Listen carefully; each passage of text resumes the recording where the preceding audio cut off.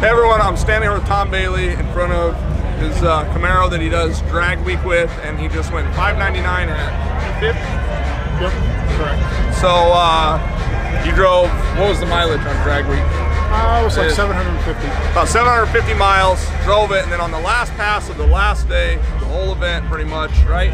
Went $5.99 at 250. Yeah, we went 607, and then we made an adjustment in the tune-up, and then we came back up, and then they're like, hey, like, we're gonna let you go last after everything. So it was kind of like World Series, bottom of the ninth, 2 outs, 2 strikes. That's awesome. But made it happen. So how many, you've done drag week for many years, right? Yeah, I think I've done it 9 times. And then you had, what was the first car you did in it? I know, the only 2 cars I know of is this one and then 6 second. Yeah, 1.0 or whatever. Yeah, 1.0, yeah. Indian Bureau ground car was another 6.9 Camaro, okay. So it was like an 8-second car. So, okay. And that was the first one I did. That the first year, second year, third year was then with SICK 1.0. Okay. So it's been a progression of technology, cars, kind of the whole event and everything, right? Yeah, trial and error. Yep. Yeah, no doubt. So now this car has a different engine in it. Correct. Kind of for this year that you've worked with Steve Morris on.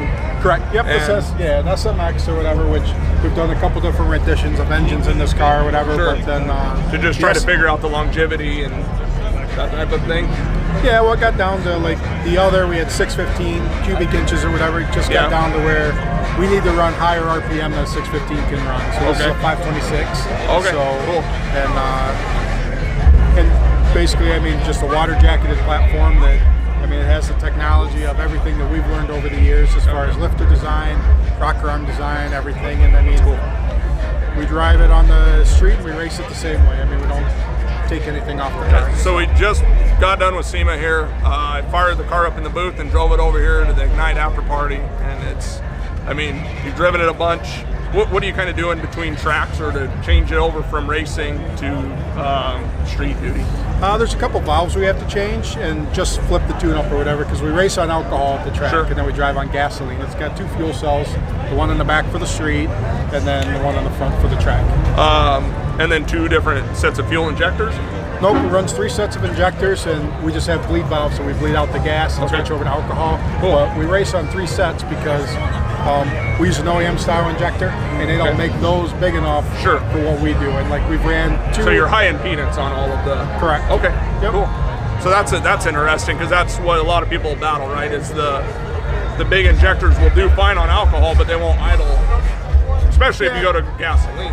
Yeah, the other that we found is just longevity. I mean, that they just basically end up rebuilding and get 1 stick open or whatever. I mean, they're not designed for the duty cycle that the street use gets. Okay, so, I see.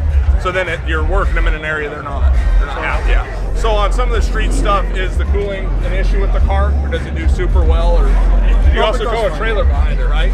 Yep. No, it does fine. It's got a big ass radiator in it. Yeah, if you guys have ever seen pictures of the car, the radiator is gigantic in the front of it. So.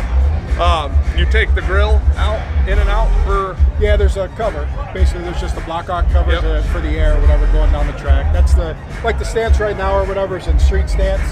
So it's about 3 inches higher than it will be on the track. All the way across the whole car? Okay. Yep. So what do you do to get the extra 3 inches? There's adjusters on the front cups, and we just run those out. Okay. And that'll raise up the front. Back's got an air shock, a single air shock. That'll help gain that? It just pumps it up or whatever for holding the trailer. So, because that's where like 1.0 and the other cars don't have it. Weight. But this is like, you're there on the edge.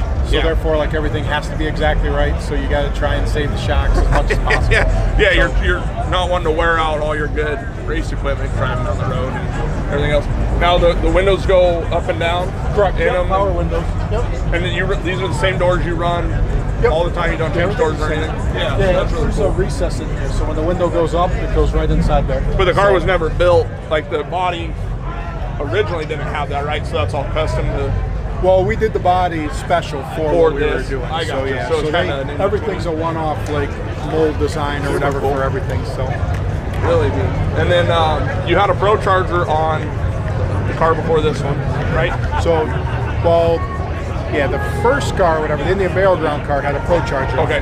So, and then when I went to 1.0, when I got 1.0 from Denny Terzic, they had it ran as a ProCharge car. Oh, so okay. the engine, the drivetrain I already had was in my Indian Barrel Ground car, but it couldn't go. It was only certain to go 750. I see. So and that drivetrain could go faster. So we were going to build another car, and so it just so happened that that one was available, and it's like, so that cut out 2 years of the build process. Sure.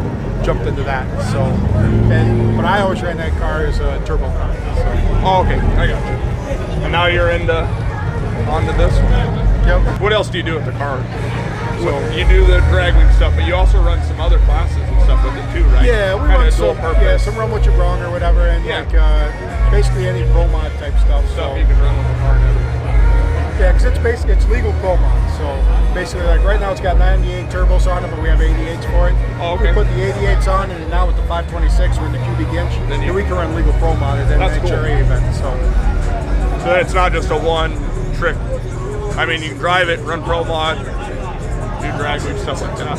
Correct. You went 599. All that worked out well. Or is there any plans on changing it? Try to go quicker. Looking forward. Yeah, I mean the combination. I mean with this combination, the first 1/8 mile pass, let alone 1/4 mile pass, was day one of drag week. So that very we fresh. had it in like 3 weeks. 3 weeks before that we were able to do some testing in Indy or whatever. But I mean for an NHRA event, but we got one pass. Sure. And so we had we're working on the 300 foot until the first day of drag week, and then it's like, okay, well now we got to go 1/8 and 1/4 at the same time. So drag week per day was just testing and learning the whole combo anyway.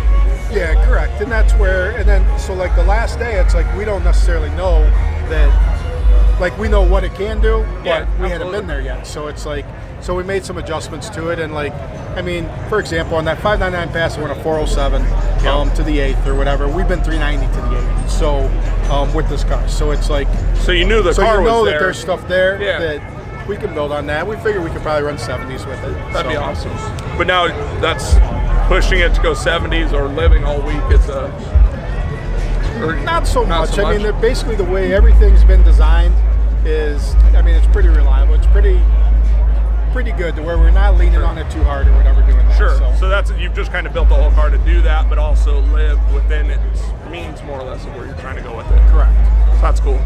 Well, if Tom's anybody to say like street car or no car, I mean, you got one of the baddest cars on the planet, but it's also drivable. You take it out, you enjoy it.